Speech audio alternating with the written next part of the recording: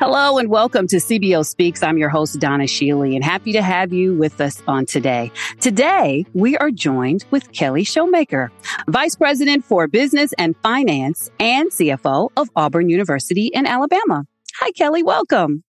Hi, Donna. Thank you. Thank you for having me on today. So glad that you're with us today. So, Kelly, how long have you been at Auburn? I have been at Auburn next month, 6 years. Wow, that's a long time. So tell us your journey that led you to Auburn. I will. I'll actually start with my whole career journey. I didn't start out to be in higher education. That was not an intentional path, truly by chance. I began my career like most students of accountancy right out of college at a Big Four, PricewaterhouseCoopers. Spent a number of years there and then went in-house to one of my clients to be a public officer in an investment company and was there for 8 years. And then my husband actually took a position with a law firm in College Station, Texas, back in 1995. And the small town, as most big SEC schools are located in rural communities, there weren't a lot of things for someone from a public company to do. So I actually was enticed by a department head who had been my department head when I was a student at Texas A&M to come in and teach accountancy. And so I began my career as a faculty member and did that for a couple of years, a wonderful experience. In the role I have now gives you a lot of perspective of what a faculty member goes through. So I love having that path. After a few years, the higher administration at Texas A&M found out that I was there and came calling and asked for me to consider administrative roles at the institution. So I did so, and now 25 years later, I still find myself in higher education. It's been a wonderful path. I highly, highly encourage anyone who thinks they want to go down that path to do so. Awesome. First of all, we all know that Auburn is a huge institution. Tell everyone what is all under your umbrella at Auburn? Under my umbrella as business and finance, I have direct responsibility for financial reporting, the controller's office, procurement, financial aid, which is a little unique. It finds itself in different areas across different institutions, budget, planning, a couple of auxiliaries, the bookstore. We run 2 hotels. The hotels, as business operations, fall under my purview as well. HR reports directly to me, which does include payroll and benefits, as well as all the other employment responsibilities that are usually fall under HR. Those are direct reports. And then I find myself with a lot of real indirect reports, because these days, almost everything eventually comes down to what does it cost? So the assistant vice president for facilities and I spend a lot of time together on capital cost, taking items to the board, making sure our board is comfortable with what a construction project might cost, whether there would be debt involved, whose debt might that be, ours or the state, or from our cash reserves, what that might do to the long-range forecast of what it looks like for the institution. So a lot of time with facilities. And then several of our auxiliaries that sometimes are associated with my position, such as housing and dining, report directly to our student affairs area, but they are always encouraging me to be involved in their financial forecast as well, setting their dining rates, their housing rates, making sure they also stay on a path to good financial sustainability down the road. So I find myself getting involved in a lot of areas most of the time that truly aren't direct reports, but part of being the CFO of the institution. So you have a lot on your plate, and what would you say you spend the most time working on? I know you just mentioned facilities. Would you say that is where the big chunk of your pie or your time is with facilities? No, actually, I would not. A lot of my time is spent sometimes very visionary with perhaps my president, with perhaps board members. We're very fortunate at Auburn University that our board, Auburn University is constitutionally created. We have our own board. We are the only institution they're responsible for, but I have 16 wonderful people that wake up every morning with nothing but Auburn University on their minds and ways to make it better. So they will pass along those ideas to myself, to the president, and we really spend quite a bit of time on, what might be possible, the art of the possible. What kind of resources would something like this take? What if we did invest here? So I'm lucky in the fact that we do spend some time not just being transactional and doing the day-to-day, but really getting to spend some time sort of on the dream and the vision. And what is that strategy? What does Auburn University look like in the future? Now, I will tell you that as a co-chair for the COVID operations team, over the last couple of years, that really consumed most of my time. I co-chaired that with the provost. Their focus was on the academic side. Mine was on the operational side of the institution. And that really had ate away about the last 2 years of my life.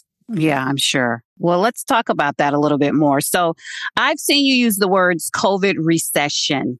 Talk to us about that. And do you think the pandemic accelerated many changes in education? And if so, what are some of the changes that you are seeing and that you're working on? So I have seen over the higher ed landscape, I wouldn't say particularly here at Auburn University, but over the higher ed landscape, I have seen, I think a couple of things. COVID, as well as for years we've been hearing about the enrollment cliff.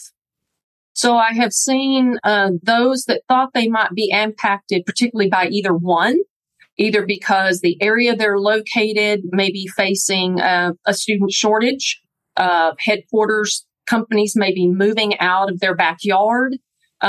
There are other reasons that during COVID, and COVID may have been just the last straw, where they really went ahead and accelerated plans to become something different, to become more certificate oriented, to move out at 4-year space, to become much more online, more transformational to an older population. We here at Auburn pride ourselves very much on the historical 4-year student experience program. And it is not a program that we see any need to differentiate from at this time. We have a very strong and growing, robust application of students every year that we would love to provide the opportunity to come to Auburn and can't. When you have to still turn away 95% of the people that apply to your institution, we just haven't seen the need to pivot from that yet. Okay. Well, talk to us a little bit about your impact in the city. You are so big. So talk to us about what you provide in terms of charitable giving and things that you provide for the city. Absolutely. So town and gown is extremely important to us. We are bordered on 2 sides. Right across the street from the administration office that I am in is the city of Auburn, Alabama. It is not a large town. It is a small town. We are by far the largest employer.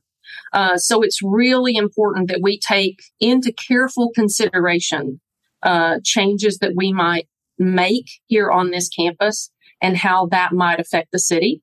So one could be knowing if we chose to grow our enrollment and we didn't provide additional housing, what might that mean to the town? Would private investors come in and begin to try to sweep up their land and build additional apartment complexes? The city and we have worked hand in hand to try to make sure that we're providing to our collegiate residents what the city needs to provide to their community. When we make a change to last January, we were very excited to raise our lowest pay scale to the living poverty wage in the county. And the first call I made was to the city manager to make sure that she knew we were going to do that. Because in her mind, that might say, I'm really afraid then I might lose a few people if I'm not in a position to do the same. Would they jump ship and go to Auburn and work?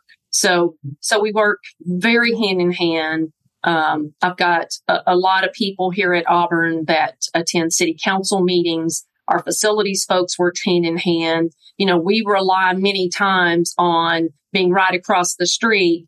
Facilities needs to tap into a city water line or a city electric. So we work once a quarter. Facilities meets with the people they need to meet with at the city to make sure they constantly know what we have in our 5 to 10 year pipeline where we might be looking to expand. So we can know those kinks going into that, knowing that it's difficult. I mean, it probably took a year to navigate putting a new sidewalk at the rear of our president's home. So residences could go down a continuous sidewalk path. And, what was the best time of the year to do that? So we did not disrupt events at his house, at the president's home. So it's it's a very good relationship, but it's one that we understand that we need to nurture all the time as best we can. Well, let's pivot a little bit and let's talk about mentorship. First, talk to me about a mentor that you have had in your career, and then talk to me, because you've been doing this for some time, about you being a mentor to others. In regards to mentorship, I think a couple of things I've looked from, and I wouldn't particularly call some of them mentors, but as you've gone through your career path, there are individuals you've had the opportunity to run across or maybe work for a certain period of time that you really recognize things you didn't want to do. I don't want to be that kind of supervisor. I don't want to be that type of boss, as well as things you saw people do that you thought, I always want to remember to do that. Sometimes those mentorships were of actions that I saw that were never official mentorships. But I think it's just always kind of keeping your eyes open to watching how people, particularly early in your career, how they navigate, how they go into a room and who's, thinking about, I'm about to go into this meeting, whose hand do I want to shake first? Everything you do at a certain level sends a message, and somebody's watching.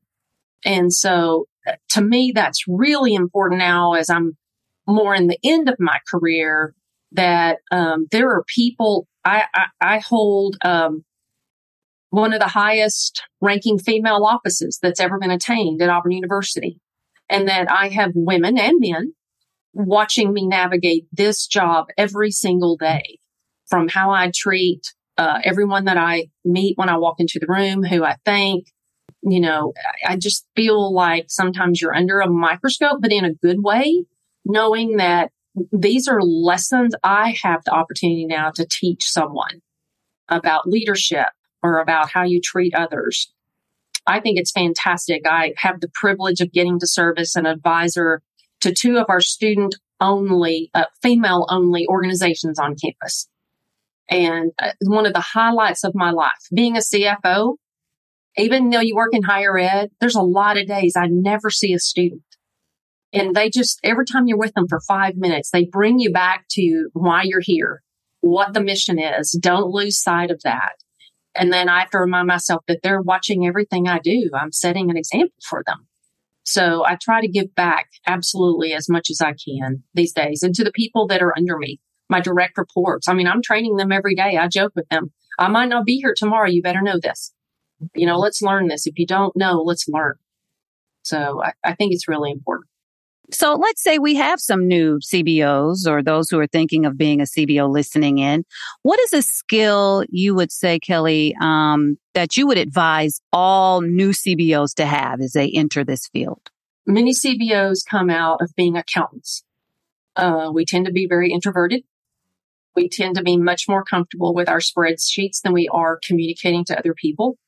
And I think that's one of the things I could tell them is you can never communicate enough. And just because you said it once, that doesn't particularly mean you've communicated something. And that is a skill for many accountants, finance individuals, that we really have to stretch ourselves and learn. Communicate, get out of your office, engage with people. If you want to be successful, you need to go where they are. They are not going to come to you. Go out and ask questions about a process. There's a lot of processes that I oversee that I don't use. And unless someone tells you there's an issue or a problem, you may never know if they don't bring it to your attention. And they're probably not going to come into my, office right here across from the president and tell me. So really learn to get out of your comfort zone and really stretch yourself. And I think that's probably a big key to success. That's huge. Thank you for that. We know hindsight is 2020, but what is something you've done as a CBO that you wish you could have done a little differently? I think I might have learned the hard way about how important shared governance was. If your background does not bring you straight to higher ed, but you come from corporate America, where you're really used to a decision being made at the top and handed down. So you kind of come into that environment and you think you're just going to make this decision and it's handed down. And it does not work that way in higher education. Higher education is very democratic. Everyone needs to get involved. Everyone has a voice. You need to hear all those voices. And I think it takes you a little while to understand there's a benefit to that as well. Kind of back to that last conversation. If you don't hear their voices, how do you really know it's the best decision? And you work in an institution with a lot of smart people. That's a lesson I think, I had the hard way coming in, not growing up in higher ed. Yeah. Well, what do you think the future looks like in higher ed? What are you looking forward to? I mean, you've been doing this for a little bit now, and obviously the changes with COVID and post-pandemic. So what would you say the future of higher ed is? And you personally, what are you looking forward to? I think I still would like to be realistic enough to believe that any student has accessibility to higher education. But I say that knowing that it is not an entitlement. It is still a privilege. It is a privilege. And it shouldn't be taken lightly. And so whatever path we come up with in this country, my vision is that it truly, whether that's affordability, whether that is access, that we come up with more creative ways to make higher education available to everyone that chooses that path. I do agree it is not for everyone. We should not cookie cut young people growing up today to think that is the path they should choose. But for those that do, it is a privilege, and we ought to make sure that we find them a path. And you personally, what do you see your future in higher ed and in this position? I love my position here at Auburn. It has been a fantastic opportunity for me to be here. At this moment, I envision, my life here, finishing out my career, but my career in higher ed. As everyone says, you need to prepare. We prepared for 22 years to go into the workforce. So I'm beginning to think about how do I best prepare myself one day for retirement? What do I want that to look like? What do I want it to be? If I still want to work, is that in higher ed? Is that in a different area? Knowing I had experiences in other areas before. But right now, I'm very happy doing what I do, very happy helping a new president as of, I think he's been here 2.5 months now. Yeah, yes. Enjoying that time with him, to be his advisor, to vision, to strategize with him about what the future of Auburn looks like. So that's my future right now. I enjoy it. I enjoy the role. Do you think you would go back into the classroom as an instructor? I think that one day at retirement, I miss it a lot. I really had fun. I'll never forget. When the department chair called me and said, "We hear you're here. Would you like, I'd love to talk to you about coming to teach a class." And I thought, I am not a teacher. That College of Education is over there across the street. And he said, no, he goes, I just want our students to see real experiences. And that he allowed me to I really brought experiences into the classroom.